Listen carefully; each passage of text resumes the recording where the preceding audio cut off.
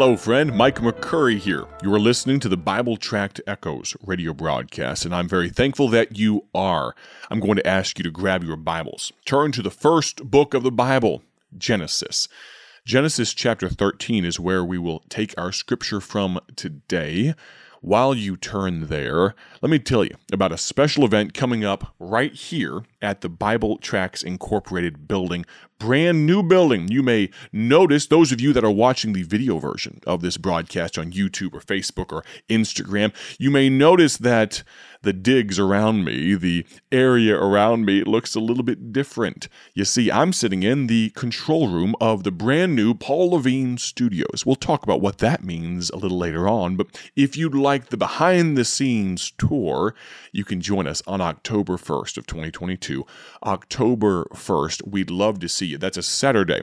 We had people come, 5 hours away, come from 5 hours away to our open house this past year, and I'm excited to see what God does this year. Would you come join us, please? October 1st. It's a Saturday. Come be with us. Come see where we put out millions of gospel tracts. Come hear the testimonies of people accepting Christ. It's going to be live and in person. I want to see you there. Please be my guest. If you have questions about this event, you can email us, or if you want to RSVP, email us at grandopening@BibleTractsInc.org. One more time, it's grandopening@BibleTractsInc.org. We want to see you there. Genesis, the book of Genesis, chapter number 13. Let's look, if we can, at, verse number 10 and 11. Find your place there, Genesis 13 and verse 10. And Lot lifted up his eyes and beheld all the plain of Jordan, that it was well watered everywhere, before the Lord destroyed Sodom and Gomorrah, even as the garden of the Lord, like the land of Egypt, as thou comest unto Zoar. Then Lot chose him all the plain of Jordan, and Lot journeyed east, and they, meaning Abram or Abraham and Lot, separated themselves the one from the other.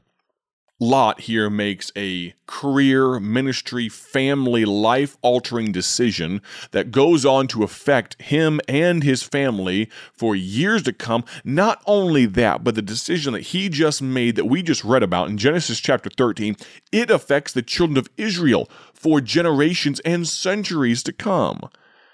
Can I ask you, would you consider asking Lot about the greener grass? Lot saw with his eyes some greener grass, and it deceived him. What deceived Lot? Well, his eyes deceived him. He saw something that he liked. He saw something that reminded him of his time in the metropolitan, the green grass area of Egypt, and he went after it. He pitched his tent towards Sodom, and he ends up becoming one of the major players in Sodom. He becomes one of the powerful people there. Not only his eyes deceive him, but as I just alluded to, power or his esteem, his pride, it deceived him as well. What deceived Lot? Well, in Genesis 19, verse number 1, the Bible says, "And there came two angels to Sodom at even, or in the evening, and Lot sat in the gate of Sodom. And Lot, seeing them, rose up to meet them, and he bowed himself with his face toward the ground." The Bible tells us that Lot sat in the gate of Sodom. He was a big shot. He was a big kahuna. He was a rich man, as we know. We don't know if he was on some sort of city council, if he was the mayor or anything like that of Sodom in this short period of time that he lived there. But can I tell you, Lot ended up looking at Sodom. He ended up going to Sodom. He ended up becoming very close to the Sodomites. And that's where the angels found him. When God's representatives showed up, they found him carousing and in a cohort with those people. Should he have been there? I would hasten to tell you that he likely should not have been, but he allowed his position to become more important than his testimony. One of the things I most appreciate about the ministry here at Bible Tracts Incorporated is the fact that we do not require people's money to send them gospel tracts. Donations are appreciated, but not required. What I mean by that is this: nobody has power over what we do at Bible Tracts except God. Realize that one of our core values is the power of the gospel is in the word and not the worker. You say, so what does that mean for me? It means no matter how big your pocketbook is, you're not going to sway us from our core principles, from our purpose. We believe that no gospel worker should go for want of the tools they need to evangelize the lost. We believe that we are going to put out free gospel tracts around the world. We've already done so in 170 countries to the tune of 608 million gospel tracts. We don't plan on stopping anytime soon. We are very confident in what we do, why we do it, how we do it. Now, please understand, we're always open to improving. We're always willing to look at and consider better ways of doing things. But there are some non-negotiables about this ministry. There are certain ways that we do things that we don't plan on changing anytime soon. And it doesn't matter if you have a check for $10,000 or $100,000 or $1 million. That's not going to change what and why and how we do things. Now, I'm glad to say, even if I have a moment of weakness, our team here is very confident in those same things, and our leadership is of the same mind. We're not planning on changing anytime soon. Even if Micah McCurry jumps off the deep end and makes bad decisions, Bible Tracts Incorporated and the legacy of Paul Levine and what we do here, we're not planning on changing that. But Lot, he was a little fickle when it came to money, when it came to business, when it came to opportunities. Are you in that kind of place at work? At your place of employment? Maybe you're at a point where your position is more important than your ability to proclaim the gospel. Now, I'm not counseling you to stand up at the lunch break and stand up on a table in the cafeteria and say, all right, everyone, listen to me, and use your position as a boss to cudgel people over the head with the gospel. No, but do people at your work even know you're a Christian? When they say, hey, we have an extra shift we need you to pick up on Sunday, do you say, I'm sorry. One of the preconditions of my working here was that I don't work on Sunday. I was in that position in Bible college. I worked my very last few years of Bible college. I worked at fine jewelry, high-end jewelry, selling some beautiful pieces. And Sunday was a day that nobody else really wanted to work because it was normally a slow day. And I told them, now realize I was, I might have been 19 years old, maybe 18, probably 19 though, when I interviewed with the district manager of this fairly large chain of high-end jewelry. Please understand me, I'm not saying there's anything wrong with just normal mall jewelry, but this was high-end jewelry, okay? Lots of pieces. The most I ever sold the dollar figure was close to $60,000 in a month, okay? It was expensive stuff. But when I met with her, and I was interviewing, I was 19 years old, I said, one of the preconditions that I have if I'm going to accept a position here is I don't work Sundays. And they agreed to that. Now, at the beginning, it caused a little bit of strife between me and some of the other employees because they were like, why doesn't he have to work Sundays? Sundays are a slow day. I don't want to work Sundays. But I told them from the get-go, I don't work this day. But can I also say that my desire, I was not perfect with this, please understand me. But my desire was that every person there, at least at the bare minimum, knew who I actually served. I didn't serve the God of money. I served the Master of eternity, Jesus Christ. Is your paycheck worth more than telling people about the gospel? Maybe your job situation has the look of greener grass. Maybe it's something that's kind of grabbing you a little bit. Maybe a promotion is a better deal than being in church. Maybe you're looking at right now, maybe you're looking at the potential for promotion, but you know it's going to mean more hours and you're going to miss the midweek Wednesday service at church. You're going to miss Sunday school. You're going to miss most Sunday nights. You're going to miss, can I encourage you to be very careful about going after the quote-unquote greener grass? So often the gold looks like greener grass. Oh, but friend, let's see where it ends up.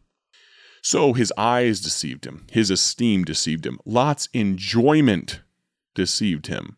In the book of Hebrews, the Bible talks about having another man in the Bible that had a choice between doing what was right and enjoying the pleasures of sin. There's another man in the Bible. Hebrews 11:24 says this, by faith Moses, when he was come to years, refused to be called the son of Pharaoh's daughter, choosing rather to suffer affliction with the people of God than to enjoy the pleasures of sin for a season. You realize Moses, by his adoption into an Egyptian family, he could have been a prince of Egypt. He was a prince of Egypt, and he decided to turn that down. We all have that choice. Lot had that choice. There was a lot of fun, if you will, to be had in Sodom. I don't know how closely we can equate Sodom to the Las Vegas of our day, but if there is ever a place you could call Sin City, then Sodom was it. Lot let the enjoyment of where he was deceive him, trick him. What else or who else deceived Lot? Well, his eyes, his esteem, his enjoyment. Lot's enemies deceived him. Genesis 19 verse 4 says this, "But before they lay down," these are the two angels that came in to rescue Lot and his family, "the men of the city, even the men of Sodom, compassed the house round, both old and young, all the people from every quarter. And they called unto Lot, and said unto them, Where are the men which came into thee this night? Bring them out unto us, that we may know them."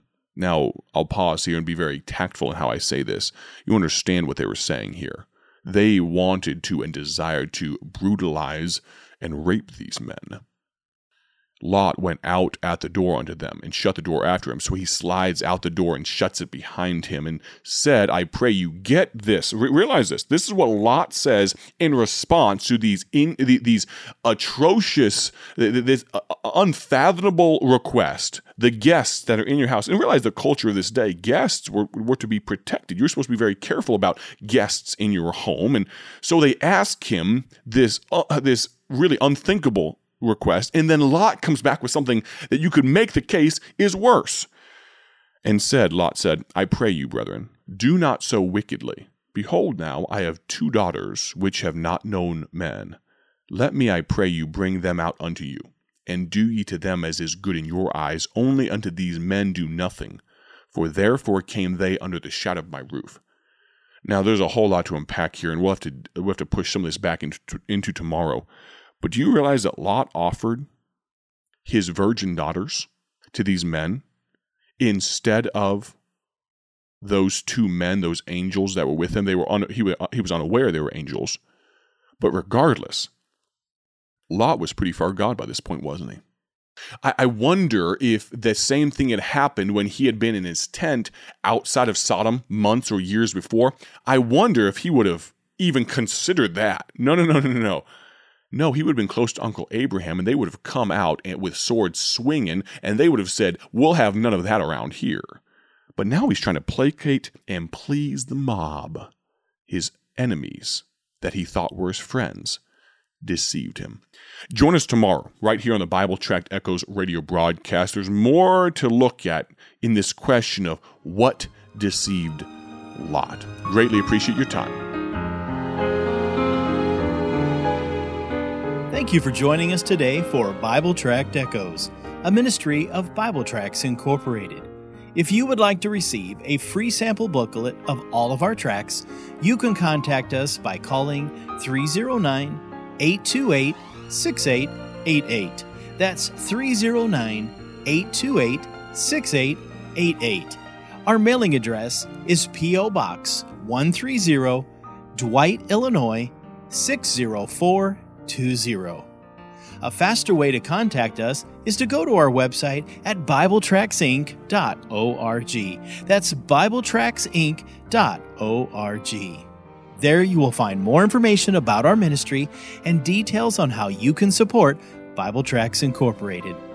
Thanks for listening, and may the Lord richly bless you as you serve Him.